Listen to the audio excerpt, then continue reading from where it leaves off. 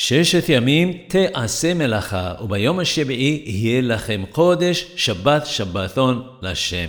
For 6 days shall work be done, and on the 7th day it shall be holy unto you, a Sabbath of rest to the Lord. It says in Ben Ishai Derushim that this appears to be a commandment, that there is an obligation to do melacha, servile work, during the other 6 days of the week. Since, however, the vowel signs on the word are te'aseh, shall be done, and not ta'aseh, you shall do, the meaning changes completely. What the verse is now saying is that for 6 days of the week, work will be done by itself. How can this happen?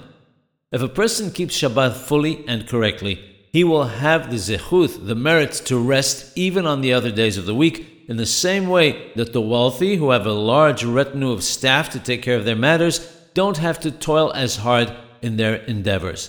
This is how God rewards those who keep the commandments of resting on Shabbat, measure for measure.